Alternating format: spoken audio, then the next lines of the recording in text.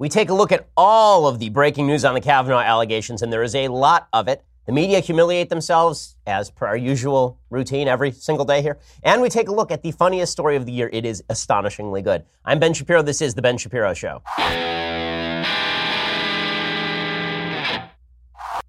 I stepped away for the final Jewish holidays, guys. That was the last ones of the year. Okay, so now we're safe.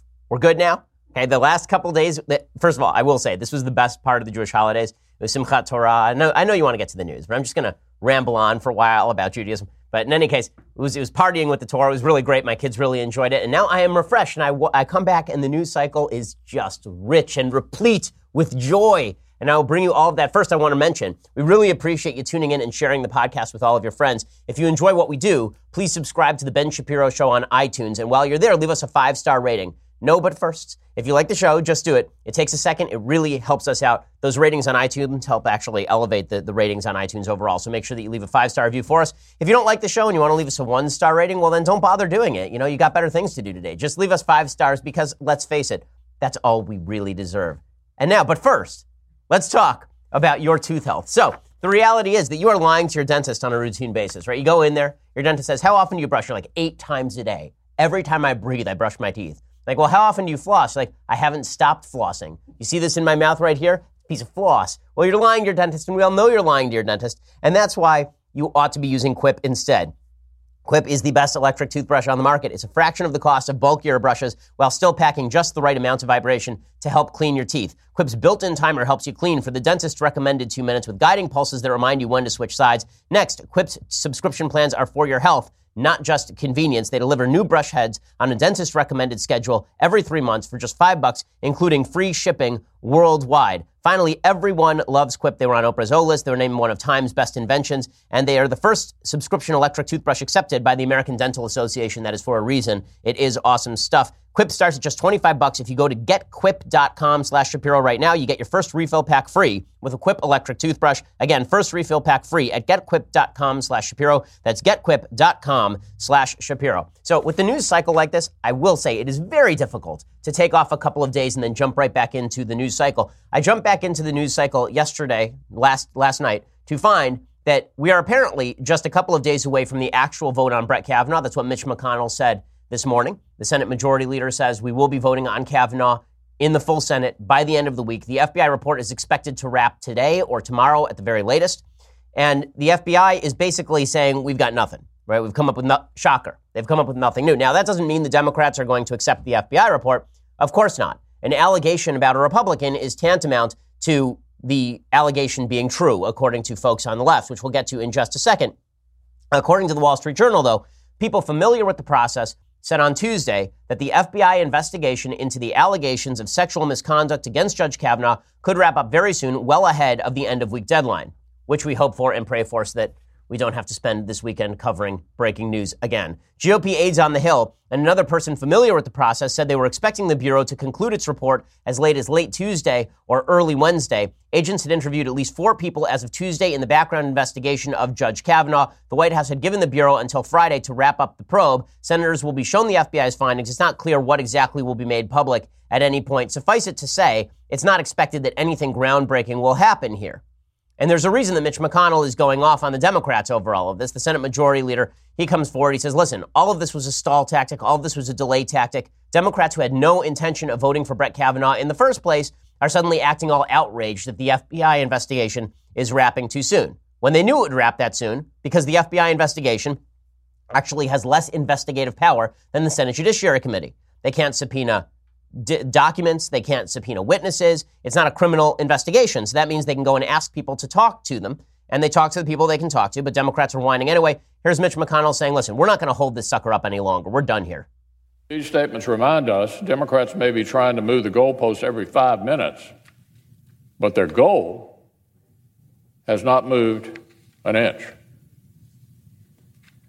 They will not be satisfied unless they have brought down Judge Kavanaugh's nomination. And you can tell Mitch McConnell, I mean, that is Cocaine Mitch amped up right there. I mean, that's seriously what Mitch McConnell looks like when he is angry and amped up. Not a joke. Okay, and there's a reason Republicans are unified on this one, and it's because this feels like a witch hunt. This feels as though the Democrats are fully intent on destroying a good man simply for the sake of delaying a Supreme Court nomination. And the Democrats, I will say, there are certain times in American politics that are very difficult to watch. This is one of those times because things are so ugly and so acrimonious and so nasty right now that you find yourself fulminating about it even when you don't want to think about politics. The idea that somebody can be railroaded on one allegation with no corroborative evidence, and as we will see, a lot of evidence that cuts the other way, and that this is supposed to finish people's lives. If you're a good person, you should be thinking twice about whether this is the society that you actually want to live in. Do you want the possibility that someone can come forward with an allegation against you at any time and destroy you? Good people will not go into American public life. They won't. Really, they won't.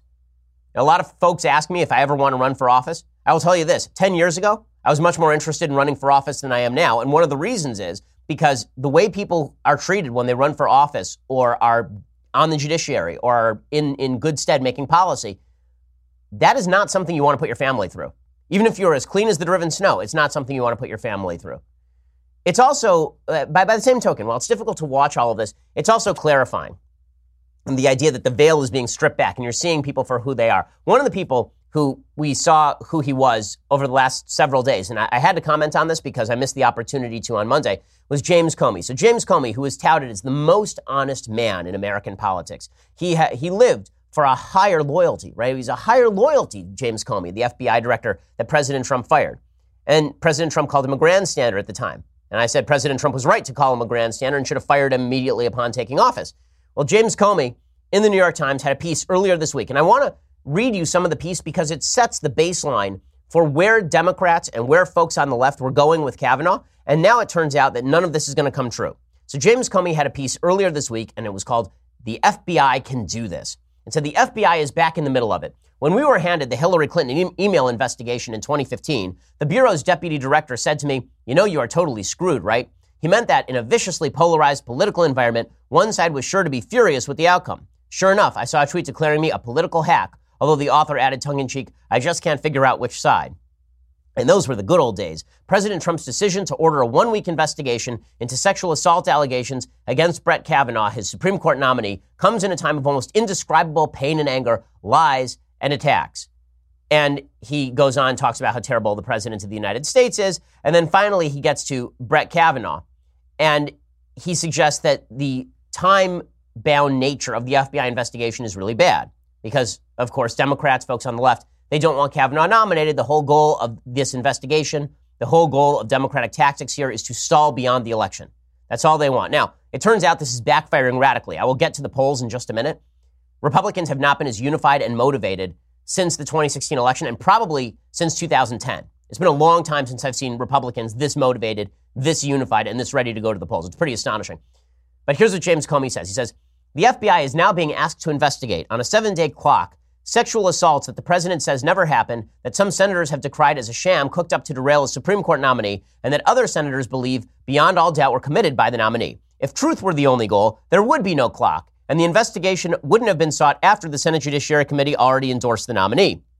Instead, it seems the Republican goal is to be able to say there was an investigation and it didn't change their view, while the Democrats hope for incriminating evidence to derail the nominee." Well, no, the Republicans didn't ask for an FBI investigation because there had already been 6 FBI background checks of Brett Kavanaugh. None of them had raised anything. And the Senate Judiciary Committee, as mentioned, has more investigative power than the FBI. They went ahead with this because Jeff Flake felt that maybe this would make some of the senators sitting on the fence a little bit more comfortable. But James Comey continues. He says, although the process is deeply flawed and apparently designed to thwart the fact-gathering process, the FBI is up for this. It's not as hard as Republicans hope it will be. FBI agents are experts at interviewing people and quickly dispatching leads to their colleagues around the world to follow with additional interviews. Unless limited in some way by the Trump administration, they can speak to scores of people in a few days if necessary. They will confront people with testimony and other accounts, testing them, pushing them in a professional way. Agents have much better nonsense detectors than partisans because they aren't starting with a conclusion. This is the best part. Yes, the alleged incident occurred 36 years ago, but FBI agents know time has very little to do with memory. Okay, this is the former FBI director saying that time has very little to do with memory. That is an insane statement. That is insane. Scientific evidence proves that memory has nearly everything to do with time. That the further something is in the past, the worse you remember it. You may think you remember something clearly. The truth is you probably don't. I love this from James Comey. He says, FBI agents know every married person remembers the weather on their wedding day, no matter how long ago. Significance drives memory. They also know that little lies point to bigger lies. They know that obvious lies by the nominee about the meaning of words in a yearbook are a flashing signal to dig deeper. So James Comey already condemning Kavanaugh as a liar, even though Kavanaugh actually hadn't lied about anything, and there's no proof Kavanaugh lied about anything. We'll get to that in just a second. But I love this comment. He says that FBI agents know that time has little to do with memory and that significance drives memory because everybody remembers what the weather was like on their wedding day. First of all, the reason you remember anything on your wedding day is because there was a photographer there taking pictures of the whole thing. And then you go back and you look at the pictures of your wedding day, and that is what you call an aid to memory. Second of all, if his argument is that everyone knows what the weather was like on their wedding day, then why doesn't Christine Blasey Ford remember where it happened, when it happened, what the weather was like on that day, who drove her there, who drove her home, who else was at the party? She doesn't remember anything. So if significance drives memory, then why exactly doesn't she remember anything about what happened except supposedly that Brett Kavanaugh was there? So all of this is completely self-defeating. It's just, but James Comey, acting as the supposed good guy in the room, the objective observer in the room, is already indicting Brett Kavanaugh without even recognizing that his own words basically undercut the testimony of Christine Blasey Ford. This is where we are. People who are purporting to be objective are just falsifying. People who are purporting to be objective on this, instead of saying we don't have enough information yet, already at the beginning of the week, they were saying that Kavanaugh is guilty. And that was the expectation, that Kavanaugh was going to be guilty, and that no matter what happened, we could be assured that something would arise that would stop Brett Kavanaugh's nomination. Instead, as it turns out, there's some evidence that is now arising suggesting that Christine Blasey Ford has lied and lied repeatedly. Now, these are uncorroborated allegations of lies from Christine Blasey Ford, but no more uncorroborated than Ford's testimony itself. So the same people who are saying that the testimony that's now been put forth about Christine Blasey Ford, the same people saying that that's uncorroborated stuff, are perfectly fine with her uncorroborated testimony destroying Brett Kavanaugh. So either you want evidence corroborated or you don't want evidence corroborated. You don't get to pick and choose. You don't get to say that Brett Kavanaugh should be taken down on the basis of uncorroborated allegations, but Christine Blasey Ford's testimony should be respected until it is disproved by corroborated allegations. Either corroborative evidence is necessary or corroborative evidence is not necessary. We'll get to the holes in Christine Blasey Ford's story in just 1 second. But first, let's talk about how you can save money. So these days, as you may have noticed, it's pretty tough to get people to agree on anything. But there's one thing we can all get behind, and that is saving the dough. Honey is a free shopping tool that automatically searches the internet for the best promo codes every single time you buy something online. Honey believes everyone deserves the best prices possible on all of the things they like, which is why Honey works on all your favorite sites, Amazon, eBay, J.Crew, Walmart, Best Buy, Groupon, all of them. In fact, Honey has already saved listeners of this podcast an average of $26.34. That's how many listeners of this podcast have used Honey and how much money they're saving you. Over on Amazon, I shop on Amazon all the time. The other day, I bought a series of books from Amazon, and because of Honey, I was able to get a discount on the books. Amazon is just that good, and so is Honey, right? If it weren't for Honey, I would be getting a more expensive deal. I buy stuff from Amazon all the time. Honey helps me nearly every time I shop. Honey has 10 million members, over 100,000 five-star reviews. Honey is the money-saving shopping tool everybody can agree on. Get Honey for free at joinhoney.com/Ben. That's joinhoney.com/Ben. Honey is the easiest way to save money while shopping online. Again, go to joinhoney.com/Ben to check it out. Okay, so here is the bad news for Christine Blasey Ford. There's a letter that is now out from Christine Blasey Ford's ex-boyfriend. And this letter is not good for Christine Blasey Ford. It is a statement given under penalty of perjury. So if the person's lying, then they could be brought up on charges. And here's what it says. This was turned over to Fox News. I blank am a current resident of California. I first met Christine Blasey, now Dr. Christine Blasey Ford, in 1989 or 1990 in California. From 1990 to 1991, I was just friends with Ford. From approximately 1992 to 1998, I was in a relationship with Dr. Ford. I found her truthful and maintained no animus towards her. During our time dating, Dr. Ford never brought up anything regarding her experience as a victim of sexual assault, harassment, or misconduct. Dr. Ford never mentioned Brett Kavanaugh. During some of the time we were dating, Dr. Ford lived with Monica L. McLean, who I understood to be her lifelong best friend. During that time, it was my understanding that McLean was interviewing for jobs with the FBI and U.S. Attorney's Office. I witnessed Dr. Ford help McLean prepare for a potential polygraph exam. Dr. Ford explained in detail what to expect, how polygraphs worked, and helped McLean become familiar and less nervous about the exam. Dr. Ford was able to help because of her background in psychology. Dr. Ford and I lived together while we were dating and stayed together in a long-distance relationship when Dr. Ford moved to Hawaii sometime around 1998, although I'm not sure of the particular year and it might have been a bit earlier or later. While visiting Ford in Hawaii, we traveled around the Hawaiian Islands, including one time on a propeller plane. Dr. Ford never indicated a fear of flying. To the best of my recollection, Dr. Ford never expressed a fear of closed quarters, tight spaces, or places with only one exit. I assisted Dr. Ford with finding a place to live in California. She ended up living in a very small 500-square-foot house with one door. Despite trying to maintain a long-distance relationship, I ended the relationship once I discovered Dr. Ford was unfaithful while living in Hawaii. After the breakup, I took her off the credit card we shared, but nearly 1 year later, I noticed Dr. Ford had been charging the card and charged about $600 worth of merchandise. When confronted, Dr. Ford said she did not use the card, but later admitted to the use after I threatened to involve fraud prevention. I didn't speak to Ford again until about 2002, when Ford contacted me briefly. After that, I hadn't thought much about her until I saw her story in the Washington Post on Sunday, September 16, 2018. I do not want to become involved in this process or current investigation, but wanted to be truthful about what I know. So pretty damning stuff from her ex-boyfriend about Christine Blasey Ford, really undercutting her veracity. In just a second, I'll explain why. So this letter suggests a couple of reasons why Dr. Ford's veracity has been challenged. One, she never mentioned for years anything about this sexual assault and never mentioned Kavanaugh. Now, that doesn't necessarily undercut all of her credibility. According to Ford, she never said anything until 2012. But it does underscore that for a lady who says that she was very disturbed about everything that happened to her with regard to Kavanaugh, not to mention it for 6-7 years, and also to be able to travel in prop planes. Like, I'm nervous about traveling in prop planes. Like, propeller planes feel like they're going to go down at any moment. And she was traveling in prop planes in Hawaii. She was staying, apparently, according to this guy, in tiny spaces with no worries about claustrophobia. She testified in front of the Senate, all of this. Also, she testified in front of the Senate she'd never coached anybody with regard to a polygraph. Remember, she made a big deal out of taking a polygraph, and she still won't turn over her notes from her psychiatrist. She turned over her polygraph notes, but her polygraph notes raised some questions of their own, such as, in the polygraph notes, the original polygraph note said, before she took the polygraph, that she was sexually assaulted in the early 80s. She crossed out early. Nobody knows why, because supposedly the assault happened in 1982. Then she took the polygraph, and then she passed the polygraph. But she testified under oath that she did not coach anyone on a polygraph. Now, her ex-boyfriend says that's not true. Here is her testifying about this under oath. I didn't expect it to be as long as it was going to be, so it was a little bit stressful. Have you ever given tips or advice to somebody who was looking to take a polygraph test? Never. Okay, and it turns out that is a serious question for her. Were you lying about that? So Senator Chuck Grassley has now sent a letter to the attorneys for this woman, for Christine Blasey Ford, and he asked for material evidence relevant to the allegations. He says he wants some corroborative evidence. He says he wants the notes from the therapy sessions that Dr. Ford discussed and that she turned over to the Washington Post. Right? He says that he wants copies of all video or audio recordings produced during the course of the polygraph examination of Dr. Ford, which she will not turn over.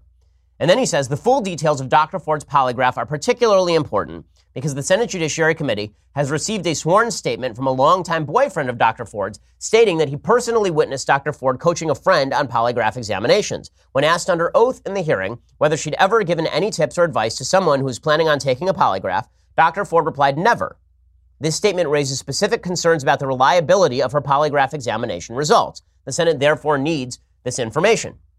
So she's got a credibility problem there as well. Then she also has another credibility problem. It turns out that she said in her Senate testimony over and over again that she was in therapy in 2012 because she had a fight with her husband about building a second front door. And the reason that she wanted a second front door is because she had security concerns because she was still deeply disturbed about her alleged sexual assault at the hands of Brett Kavanaugh. Well, now it turns out that that's a really dicey story. Real Clear Investigations, Paul Sperry over at Real Clear Investigations has a piece in which he says real estate and other records undercut a key part of Christine Blasey Ford's account of why she finally came forward with charges of attempted rape against Supreme Court nominee Brett Kavanaugh after some 30 years. Ford testified last week that she had never revealed the details of the alleged attack until 2012 when she was in couples therapy with her husband. She said the memories percolated up as they revisited a disagreement they'd had over her insistence on installing a second front door when they remodeled their Palo Alto, California home. The need to explain a decision her husband didn't understand pushed her to say she wanted the door to alleviate symptoms of claustrophobia and panic attacks based on the alleged assault. She was specifically asked about this by Dianne Feinstein. Feinstein asked, is that the reason for the second front door is claustrophobia? And Ford said, correct. But documents reveal the door was installed years before as part of an addition. and has been used by renters and even a marriage counseling business. The door was not an escape route, but an entrance route, said an attorney familiar with the ongoing congressional investigation. It appears the real plan for the second front door was to rent out a separate room. Palo Alto City records show a building permit for the additional room and exterior door was issued to Ford and her husband on February 4th, 2008, more than 4 years before the May 2012 therapy session where she first identified Kavanaugh as her attacker. All the remodeling was completed by February 2010. The only additional permits issued to Ford at her Palo Alto address are for solar panels on the roof, a solar hot water system in the garage, and an electric vehicle charge station for the driveway. Dr. Randall, who is the marriage therapist, expressed concerns about her real estate transaction and prior relationship with Ford being reported. She said, "I don't want it mentioned. It's personal." Since the second front door was installed, students from local colleges have lived in the additional room with the private door. So, in other words, there are a lot of holes in her story. We don't know where. We don't know when. We don't know that she's actually claustrophobic. We certainly know that she's okay with flying for the most part, or at least she does it a fair bit. We also know that that second front door story has some holes in it, all of which suggest that maybe there are some serious questions that need to be asked about Ford's account. And this week, it seems more questions have been raised about that account than have actually been raised about Brett Kavanaugh. Now, in just a second, I'm going to get to President Trump's response on all of this, which is, peculiarly Trumpian. But first, let's talk about you saving money on stamps. So these days, you could go to the post office. Post office is a great place, a lot of great services, but you're going to spend time in the car, you're going to spend time in line. Or you could sit at your desk and get all the fantastic services of the post office, right there at your desk. And that's where Stamps.com comes in. With Stamps.com, you can access all the amazing services of the post office right from your desk 24/7 when it is convenient for you. Buy and print official U.S. postage for any letter, any package using your own computer and printer. The mail carrier picks it up. Just click, print, mail, you're done. We use it here at Daily Wire offices all the time. It saves us a bundle on not only the postage, but also it saves us an enormous amount of money on having to travel back and forth to the post office and spend the money on the gas and lose the time during the day for the folks who work here. Right now, use promo code Shapiro for a special offer from Stamps.com. It includes up to $55 of free postage, a digital scale, and a 4-week trial. Don't wait. Go to Stamps.com. Before you do anything else, click on the radio microphone at the top of the homepage. Type in Shapiro. That's Stamps.com. Enter promo code Shapiro. Go check it out right now. Stamps.com, promo code Shapiro. Okay, so President Trump has basically had it. After a couple of weeks of him maintaining silence, or at least being discreet in his opinions about this issue, him saying that he found her testimony compelling and then he found Kavanaugh's testimony compelling, the president last night decided, you know what? Done. Screw this. No more of this. So he did a rally, and at the rally, he decided to launch into Christine Blasey Ford. Now, there are some folks on the right saying that the president was not mocking Christine Blasey Ford. He's pretty clearly mocking Christine Blasey Ford. There's some folks on the left saying he was only mocking Christine Blasey Ford. No, he was also mocking the fact that her corroboration-free allegation is being taken entirely seriously despite its lack of detail. So two things can be true at once. Number one, he can be saying basically true things about the serious holes in Christine Blasey Ford's story. Two, he probably shouldn't be mocking Christine Blasey Ford. It's bad politics and it's cruel and there's no reason to do it. But here is the president going after Christine Blasey Ford in his typically entertaining fashion. How did you get home? I don't remember. How'd you get there? I don't remember. Where is the place? I don't remember. How many years ago was it? I don't know. I don't know. What neighborhood was it in? I don't know. Where's the house? I don't know. Upstairs, downstairs, where was it? I don't know. But I had one beer. That's the only thing I remember. Okay, so there's the president going off on her. This, of course, allows the Democrats, the reason it's bad strategy is it allows the Democrats to misdirect from Kavanaugh to Trump. Now they can act all outraged, even though there are serious questions about Christine Blasey Ford's story. And again, no corroboration. In fact, counter corroboration. Every witness she has cited has said they don't remember this party. Every single witness she has cited said they do not remember this party. There is no corroborating evidence. None. Okay, but because Trump is mouthing off, this allows the Democrats to jump on this, which is what they do. CNN's Don Lemon says he can't resist mocking her. It's just so terrible. How could he possibly mock her? Well, I would point out, I don't like the mockery either, but I would point out the entire media have been mocking Brett Kavanaugh. SNL did an entire thing about how Brett Kavanaugh got emotional, and they had Matt Damon. You remember Matt Damon, the guy who was ripped apart by the Me Too movement 5 minutes ago? Now he's there playing the Me Too movement's go-to guy, mocking Brett Kavanaugh. So it's fine to mock Brett Kavanaugh, a guy whose life is being torn apart by what appear to be corroboration-free allegations of rape and false allegations of gang rape. That guy you can mock the crap out of. But if you mock Christine Blasey Ford, according to CNN, That's the true test of evil. Now, again, I don't think any of these folks should be mocked, but here is Don Lemon going after President Trump, which is why, the president should think twice before doing this sort of stuff in the future. So we learned tonight that our president cannot resist mocking a woman who he had called a credible witness in front of a cheering crowd. And we're learning more tonight about Brett Kavanaugh as well. There's a letter. It was obtained by the New York Times. It was written in 1983. We have a copy here when he was 18 years old. Kavanaugh, writing to his high school buddies, he says this, and I'm quoting, "We're loud, obnoxious drunks with prolific pukers among us." Oh my God, he drank in high school. No, I've never heard of such a thing, except from every high school student who's ever been in high school. Really, we'll get to the shifting goalposts of the Democrats and the media in just a second, because the goalposts are moving faster than the speed of light. I didn't think it was possible. It shouldn't be, by the laws of physics, it's not possible to move faster than the speed of light, but somehow those goalposts have been shifting faster than the speed of light. We've actually gone back in time thanks to the goalpost shifting of the Democrats. It's truly incredible. We'll get to all that in just a second, but Mazie Hirono also attacking President Trump. How dare President Trump do it? Remember, Mazie Hirono is one of the people who said all men should sit down and shut up and say nothing about the Brett Kavanaugh allegations. And so she's a real great source when it comes to, I think, honesty in politics. But here she is just lamenting the state of our politics after having helped to undermine it, after having clocked politics in the back of the head with a shovel and left it bleeding through the nose. Here she is talking to Anderson Cooper. We can always count on the president to go down to the lowest common denominator, mock people, call people names, attack them. This is what he does. And the thing that Dr. Ford did remember with 100% recollection was that it was Brett Kavanaugh who attacked her. Okay, so there we have it. And because she said it, therefore it must be true. See and believe. That's all we've got. It turns out that other allegations with regard to the nominee are also falling apart. There was an NBC story about Brett Kavanaugh. This one had to do with Deborah Ramirez, and it accused Kavanaugh of perjury. And then it turns out that he was not, in fact, guilty of perjury. So here's what NBC originally reported. They said the text between Burcham and Karen Yarosavage, both friends of Kavanaugh, suggest the nominee was personally talking with former classmates about Deborah Ramirez's story in advance of the New Yorker article that made her allegation public. Remember, Deborah Ramirez is the lady who alleged that at some frat party at Yale, Brett Kavanaugh exposed himself in front of her. In one message, Yarosavage said Kavanaugh asked her to go on record in his defense. Two other messages show communication between Kavanaugh's team and former classmates in advance of the story. The texts also demonstrate that Kavanaugh and Ramirez were more socially connected than previously understood, and that Ramirez was uncomfortable around Kavanaugh when they saw each other at a wedding 10 years after they graduated. Burcham's efforts also show that some potential witnesses have been unable to get important information to the FBI. On Monday, a senior U.S. official confirmed the White House has authorized the FBI to expand its initially limited investigation. Okay, that was the original report. Then they went back and stealth-edited, and here's what they added.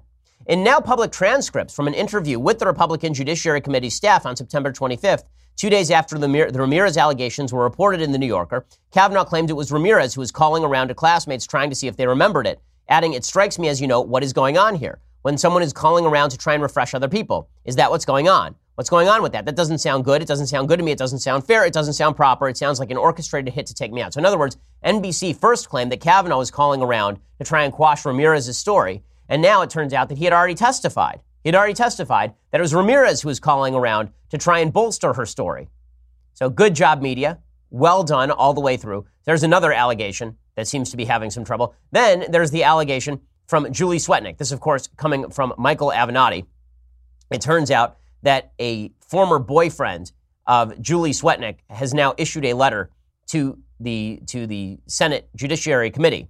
And here's what it says. "My name is Dennis Ketterer. I'm a former weeknight meteorologist for Channel 7 in Washington, D.C. and won an Emmy in 1995. I want to preface this by saying I am neither proud nor guiltless in the actions about to be mentioned in this letter. I hope my friends, family, and church members can forgive me. I first met Julie Swetnick in 1993 at a Washington, D.C. bar near Wisconsin Circle. I was at a going-away party for Channel 7 anchor Dale Solly. I left the party to go to the bar to buy a soda. I haven't drunk alcohol since my 18th birthday. As I sat alone at the end of the bar, Julie approached me. She was alone, quite beautiful, well-dressed, and no drink in hand. Consequently, my initial thought was that she might be a high-end call girl, because at the time I weighed 350 pounds. So what would someone like her want with me?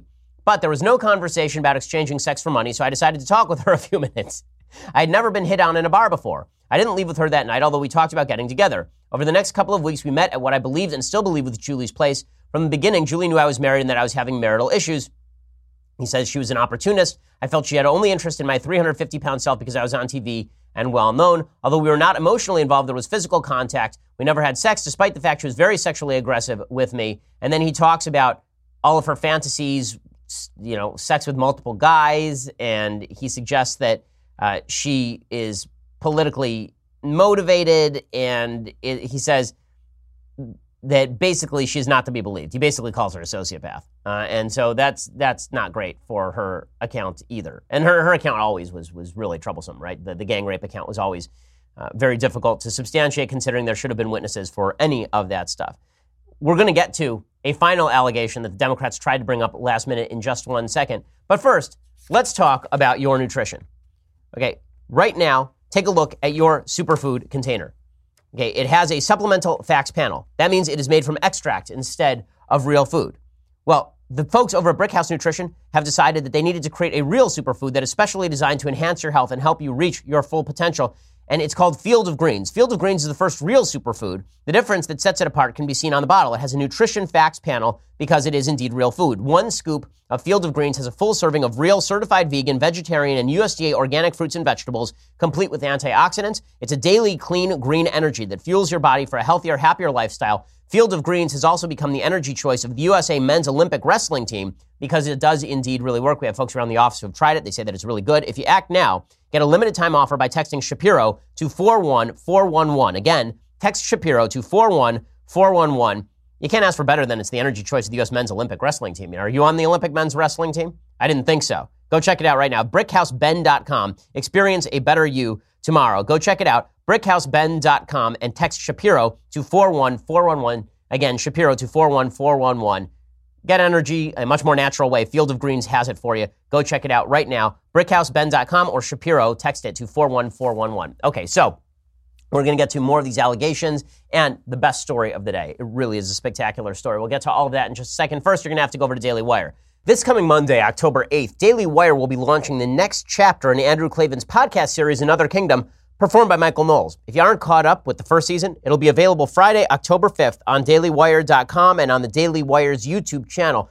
And starting next week on Monday, October 8th, and on every following Monday, subscribers to the Daily Wire will be able to watch new episodes of Season 2. You're not a subscriber? Well, you won't be able to watch new episodes of Season 2 on Mondays. You'll have to wait until Fridays. And you'll only be able to watch a few minutes of each episode, not the entire thing. Only subscribers get every episode of Season 2 on Mondays, ad-free. And this season, we've added a dramatic visual component you're not going to want to miss. So head on over to dailywire.com and subscribe to watch the first and second seasons of Another Kingdom. And subscribe, $9.99 a month to get the rest of this show live as well. Plus, you get to send us questions in the mailbag, which we'll be doing this week. Also, when you subscribe at YouTube or iTunes, where you should leave us a review at iTunes, as I mentioned earlier, you'll also get access to our Sunday special.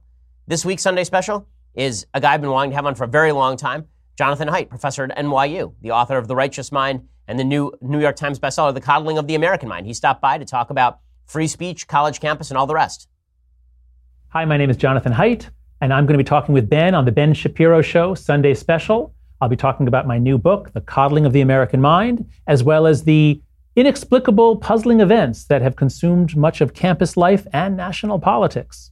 So you're going to want to check that out.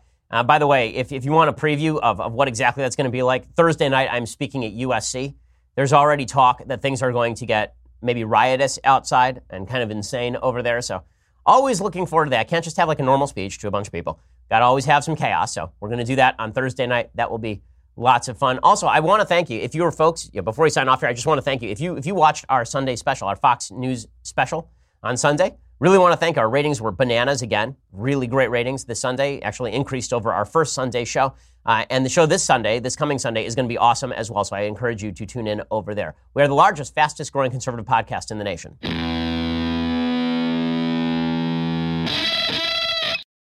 Okay, so the final allegation that was brought by Democrats, again, all the allegations are falling apart. The final allegation that was brought against Brett Kavanaugh was brought last minute by Senator Chris Coons. So here is the accusation. Apparently, Chris Coons forwarded an allegation related to Judge Kavanaugh's years in New Haven. The accuser, who apparently created a TV show in which people strip while dancing to their favorite music, which is an awesome TV show, probably, tells of a party that took place at the house of Judge Kavanaugh's undergrad fraternity during the 1987 to 1988 school year, and which allegedly featured some salacious activity. Of course, Judge Kavanaugh had already graduated when this party allegedly took place and was a first-year law student. That period is, as you well know, the most academically intense time in most students' lives. This allegations has all the makings of a tabloid headline. But there's just one problem. The accuser freely admits to having no evidence whatsoever that Judge Kavanaugh even attended this party. This is Chuck Grassley slapping the crap out of Chris Coons. Rather than provide even circumstantial evidence of Judge Kavanaugh's attendance, the accuser provides some investigative evidence. He proposes that someone search Judge Kavanaugh's calendars, the very same calendars your colleagues have dismissed and derided, to determine whether he attended a frat party at some point in 1987 or 1988. And that's it. All he alleges is that he once witnessed a salacious party at a house owned by Judge Kavanaugh's undergrad fraternity. He then separately advises us to obtain and search Judge Kavanaugh's calendars to determine if he attended. We have reached a new level of absurdity with this allegation. There is no evidence that Judge Kavanaugh is anywhere near the party or had anything to do with it at all. In fact, the only person we can be sure attended the party was the accuser. My investigators have serious work to do. While the minority has refused to engage with the allegations against Judge Kavanaugh in any meaningful way, my investigators have tried to pursue every relevant lead. I therefore hope that before forwarding an allegation in the future, you will first consider whether you'd want you or your staff to spend valuable time investigating it. Thanks for your consideration. Honestly, I gotta love Chuck Grassley at this point. Dude just does not give any F's at this point. He's like, you know what? We are done. We are just done here. We are finished. It's just great because he did the same thing to Bernie Sanders earlier this week. Bernie Sanders sent him a letter saying, we want a longer FBI investigation. And Grassley sent him a letter back saying, Bernie, you came out 5 minutes after the nomination and said that you were going to oppose Kavanaugh. You think, are you going to change your mind? If you're going to change your mind, maybe we'll talk about it. It's amazing. So all of this leads up to the fact that there's just a shifting argument going on the left. This started off, if you recall, with an argument that Brett Kavanaugh is unfit for the court because he allegedly tried to rape a girl when he was 17. Right? That was the original allegation. Then it turned into gang rape. That turned out to be false. Then it turned into exposing himself at a party. No evidence of that. Then it turned into, okay, well, maybe it's because he got angry. Right? So he's angry. We can't have angry people on the court because Ruth Bader Ginsburg seems like a delight. And Ruth Bader Ginsburg, who goes out and rants as RBG, the notorious RBG, yeah. And she goes out and she rants politically every 5 minutes. She's perfectly well balanced to be on the court. But Brett Kavanaugh, who got mad when you accused him of being a gang rapist, doesn't belong on the court. The shifting goalposts are just insane. Here's Hillary Clinton saying Brett Kavanaugh's behavior is out of bounds. Well, I mean, Hillary, you want to be president, and you drank John McCain under a table and threw a lamp at your husband. So there's that. Here's Hillary Clinton wearing, again, something that she got from Mugabe's wardrobe in Zoolander.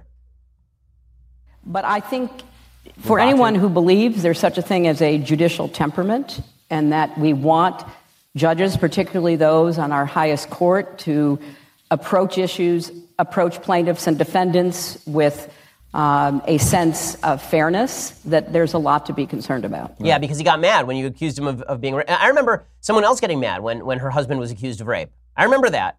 Who would that have been? Accused of sexual assault. That was probably true. I remember somebody getting mad about that. Oh, yeah, and she wanted to be president of the United States. By the way, I should correct my Zoolander reference. It's Mugatu, not Mugabe. Mugabe was a dictator of Zimbabwe. Mugatu is a character from Zoolander. Okay, how else did this shift the standards? So Allison Camerata on CNN, there's a story about how Brett Kavanaugh, back when he was in college, got in a bar fight with a guy. He threw some ice at a guy. Okay, now, let me explain how this works. I went to Harvard Law School. A lot of great minds there. A lot of these folks will be senators, the people who are in my class. And there was a group of guys who would go out. They invited me, but as you will hear, this is not my type of party. They would go out to bars. They would get drunk off their butts, and then they would just sock each other in the nuts. Okay, not a joke. Like, they would actually just punch each other in the groin. Like, this was an actual thing that I would hear about later. As you can imagine, not my kind of party. Okay, but the accusation here by Allison Camerata is that ice throwers are more likely to assault. So, if you were in a bar fight with a dude at a bar and you threw ice at him, then it must be that you sexually assaulted a woman years prior. Makes perfect sense. Makes perfect sense. I'm with you all the way, Allison. By the way, all the members of Congress who are very upset about drinking, if they say that, heavy drinking is more likely to make you a sexual assaulter, I have some bad news for the folks in Congress.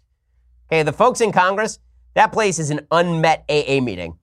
Okay, if anybody ever wanted to win a Pulitzer, all they would have to do is just stake out the bars on Capitol Hill. The number of Congress people who are fall-down drunks is astonishing. In any case, here's Allison Camerata making a fool of herself.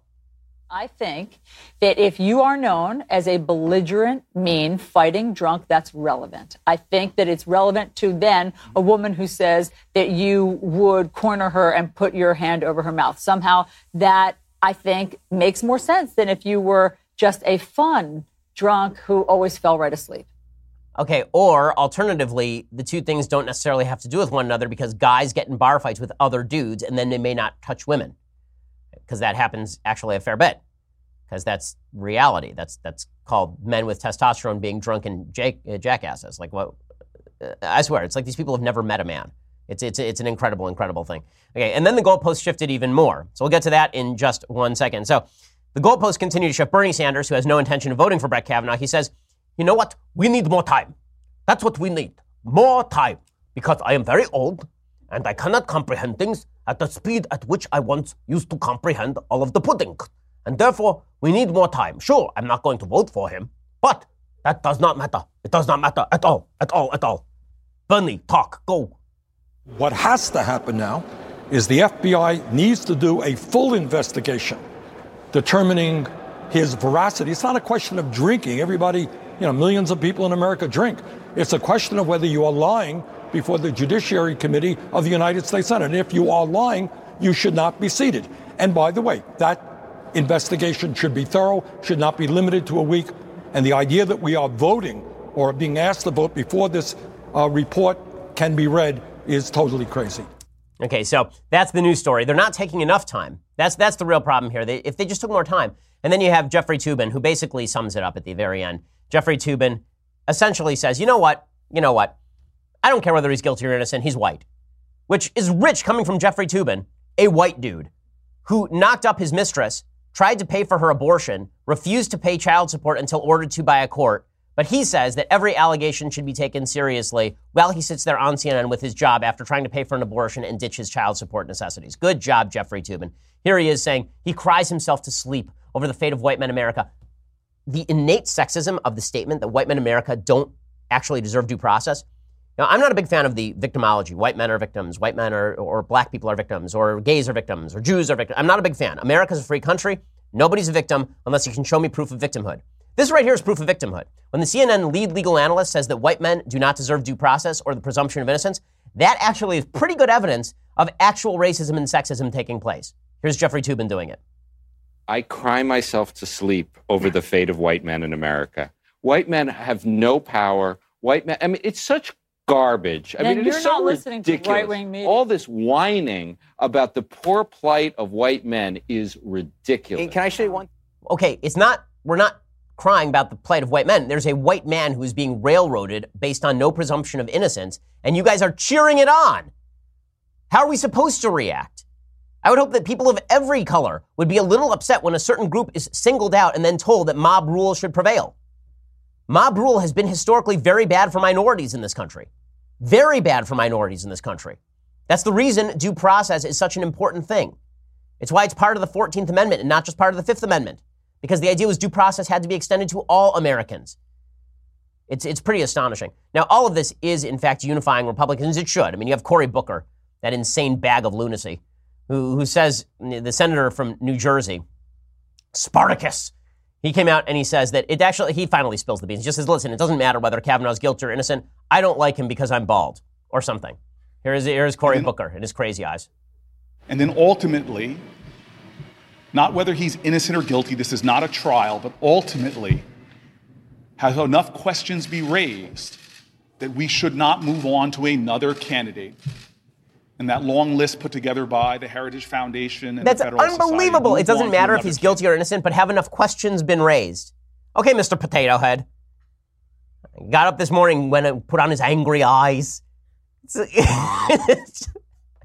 Cory frickin' Booker. Yeah, and then they wonder why Republicans are so united. So here's the hilarious thing. Democrats thought this was going to unite them. Oopsie daisy. It turns out that the Quinnipiac ballot shows that the Democratic generic ballot lead has been sliced in half in a month. Has been sliced in half.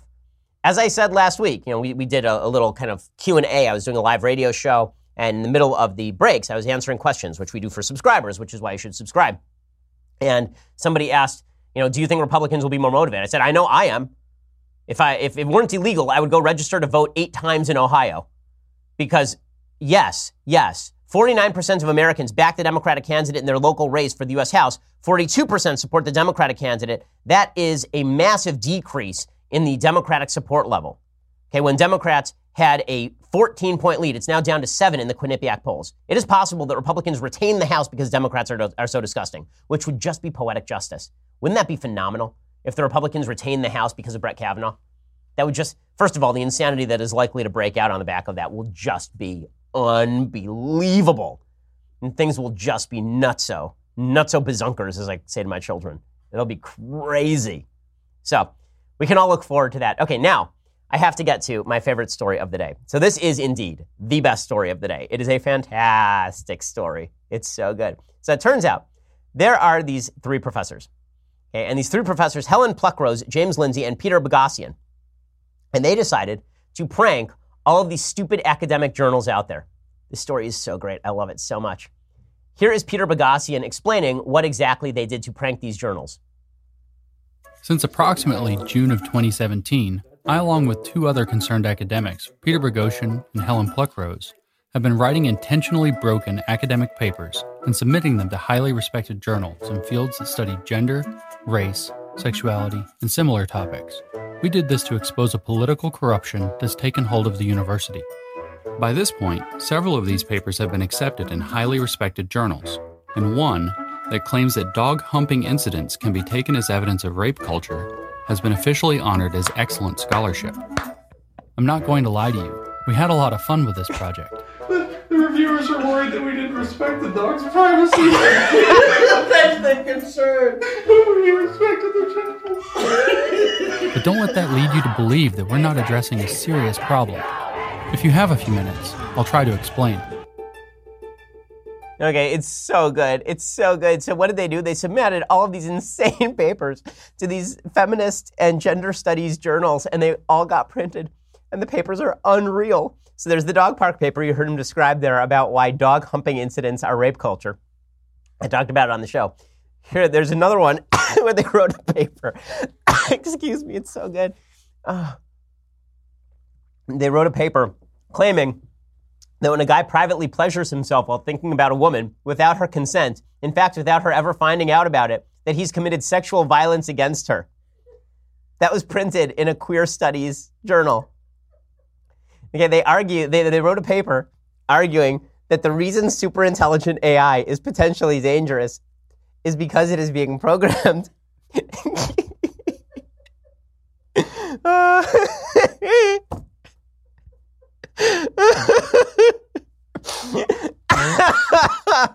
I want to give these people a medal. They argued that the reason superintelligent AI is potentially dangerous is because it is being programmed to be masculinist and imperialist using Mary Shelley's Frankenstein and Lacanian psychoanalysis. That's their feminist AI paper. They argued that a fat body is a legitimately built body as a foundation for introducing a category for fat bodybuilding into the sport of professional bodybuilding. It went into a journal called Fat Studies. Oh my God. Oh, that's so good. They found something called feminist glaciology. Okay, this is a real thing apparently. So they copied the idea, and then they wrote a feminist astronomy paper arguing that feminist and queer astrology should be considered part of the science of astronomy, which we will brand as intrinsically sexist. And researchers loved it. Then they wrote a paper about trans people in the workplace.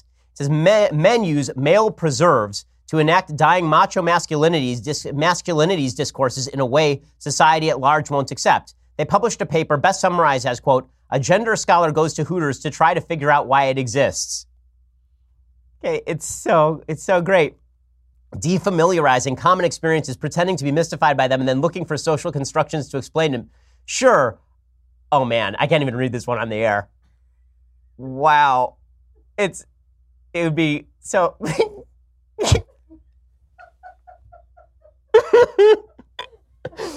I'll try to explain this in the most PG-rated possible way. Wow, this is going to be a challenge. So they did a paper on certain toys, implements that are used in times of intimacy, typically by men who are not straight. So they ask the question, why don't straight men tend to pleasure themselves via use of these implements that are generally used by gay men? And what would happen if they did? And their paper was printed in Sexuality and Culture when they concluded that men would be less transphobic and more feminist if they allowed themselves to be treated in a way that straight men typically are not particularly fond of. You know, that they try to avoid, why we try to avoid going to the proctologist as often as possible. Oh my God. The very best one, of course, the very best one is that they submitted a paper to the feminist social work journal Ophelia. Okay, this is what they did. A feminist rewrite of a chapter from Mein Kampf. They literally took a chapter from Mein Kampf, they replaced some of the language with feminist language, and they submitted it to Ophelia, and Ophelia printed it. Okay, is it fair to say that all of this stuff is garbage, that all of these journals are garbage? I think it's pretty fair to say that. At the time of the publishing, they have 7 papers accepted, 4 of which have been published online. 3 more have been accepted without having had time to see the publication through. 7 papers are still in play. 6 were retired as fatally flawed. They had 4 invitations to peer review other papers as a result of their own exemplary scholarship. And 1 paper that gained special recognition for excellence from Gender, Place, and Culture. That was the dog humping paper. Just spectacular. Just spectacular. I love this.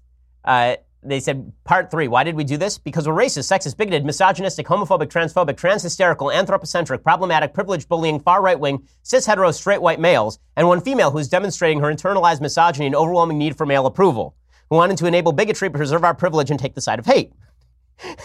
But the real answer is that, obviously they're joking, the real answer is that these things are just they're just junk. Postmodernism is a bag of junk. It's a bag of junk, and they just proved it. This is so much, it's basically a stepped up version of that story that was floating around for a while from Modern Art Museum, where a guy went to a Modern Art Museum, took off his glasses, put them on the floor, and then just stood there staring at them. And soon there were 100 people crowded around to stare at his glasses on the floor.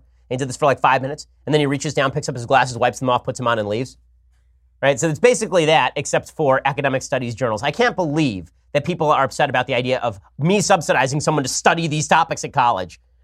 We should all be for this. Okay, so you know what? That really should have gone in things I like, because it is the thing that I like the most of all the things. It is so good. Okay, but another thing that I like. So that's a retroactive thing I like. Another thing that I like. Over the weekend, I read a really fantastic book. It's a lot of fun to read, called Born to Run by Christopher McDougall, all about long-distance running. And the most salient part of this book is that basically he says that athletic sneakers are a scam, that the people who get the fewest knee and hip injuries running are people who run barefoot or who run with the flattest possible shoes, because when you have really nice cushiony shoes, it actually teaches your body not to run properly, because you don't actually feel the impact of each step when you're running improperly. But the book is really, it's a page turner. It's fun to read. It's basically about super endurance athletes, guys who race 100 miles, which is 4 marathons in a row at a time. It's pretty incredible stuff, and women. And it talks about sort of the history of man in terms of anthropology, basically how human beings were evolved, specifically became upright walking creatures so that we could run very long distances. His theory, and the theory of some scientists, is the reason we began walking upright, which has always been a great mystery, is because it allows us to shed excess body heat and go very long distances, so you actually run down animals. So you could actually catch an antelope simply by running after the antelope. Even though you're slower than the antelope, you can run after it, keeping it in sight, until it basically just gives out, falls over, and you eat it. And that's basically why human beings evolved the way that they did, with no hair and walking upright and with certain muscles at the back of your neck to keep your head stable. Really an interesting book, Born to Run by Christopher McDougall. So that is good stuff. Okay, time for a couple of quick things that I hate. And then we'll be, it's a long show, but I'm sorry, I had to take time with that story. It was too good. Okay, so things I hate. Let's do it. So Eric Holder, you remember Barack Obama's wingman? Remember Barack Obama's wingman? He said that he was going to turn the AG's office into basically a preserve of the presidency. Now he says that Jeff Sessions is weakening the attorney general position. Even though Jeff Sessions is under fire, even though Jeff Sessions has done, I think, yeoman's work in his job, even though he has been honest about his approach to the job, Eric Holder, the most corrupt AG of my lifetime, he says that Jeff Sessions is a real problem.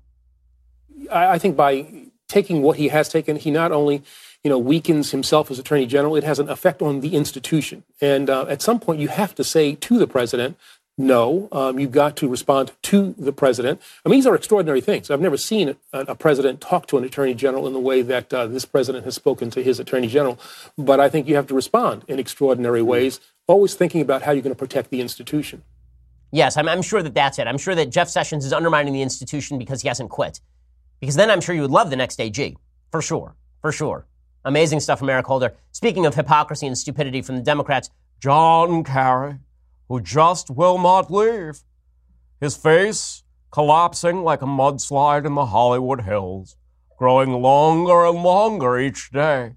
One day his face, like an Easter Island head, will stretch all the way from the top of his 6'4" body all the way down to the floor, where it will remain for all eternity.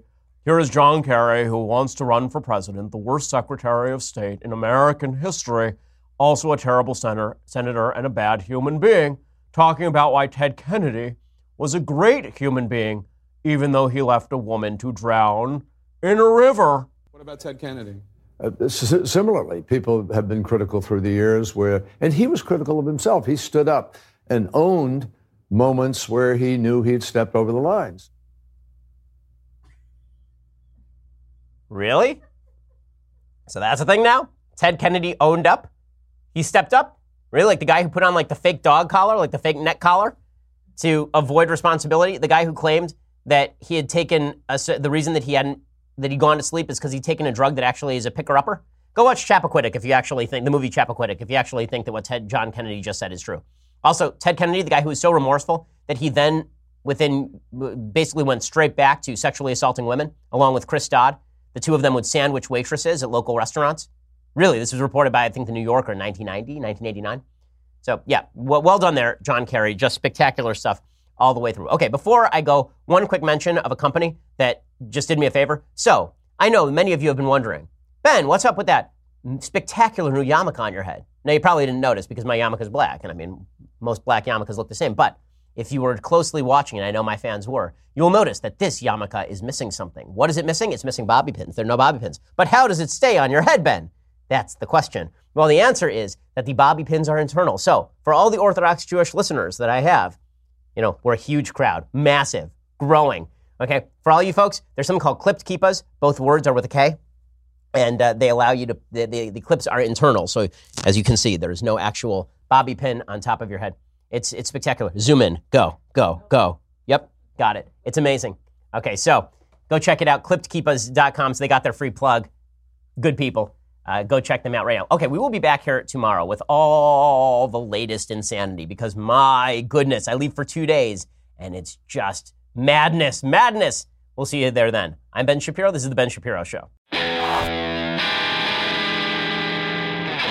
The Ben Shapiro Show is produced by Senya Villarreal, executive producer Jeremy Boring, senior producer Jonathan Hay. Our supervising producer is Mathis Glover, and our technical producer is Austin Stevens. Edited by Alex Zingaro. Audio is mixed by Mike Caramina. Hair and makeup is by Jesua Alvera. The Ben Shapiro Show is a Daily Wire Forward Publishing production. Copyright Forward Publishing 2018. We'll get to more on this in just 1 second. First, Pure Talk believes in American values, and that free should mean, like free. So when you switch to Pure Talk today, you'll get a free Samsung 5G smartphone. There's no 4-line requirement, no activation fee, just a free Samsung that's built to last with a rugged screen, quick charging battery, and top-tier data security. Qualifying plans start at just $35 a month for unlimited talk, text, 15 gigs of data, and a mobile hotspot. Pure Talk gives you phenomenal coverage on America's most dependable 5G network. It's the same coverage you know and love, but for half the price of the other guys. The average family saves almost $1,000 a year. So I challenge you to choose a company that actually doesn't hate your guts and shares your values. Let Pure Talk's expert U.S. customer service team help you make the switch today. Go to puretalk.com/Shapiro to claim your eligibility for your free brand new Samsung 5G smartphone and start saving on wireless today. Again, go to puretalk.com/Shapiro to switch to my cell phone company. I've been using them for years. They're fantastic. You'll love them as well. Go to puretalk.com/Shapiro and claim your eligibility on that free brand new Samsung 5G smartphone. Start saving.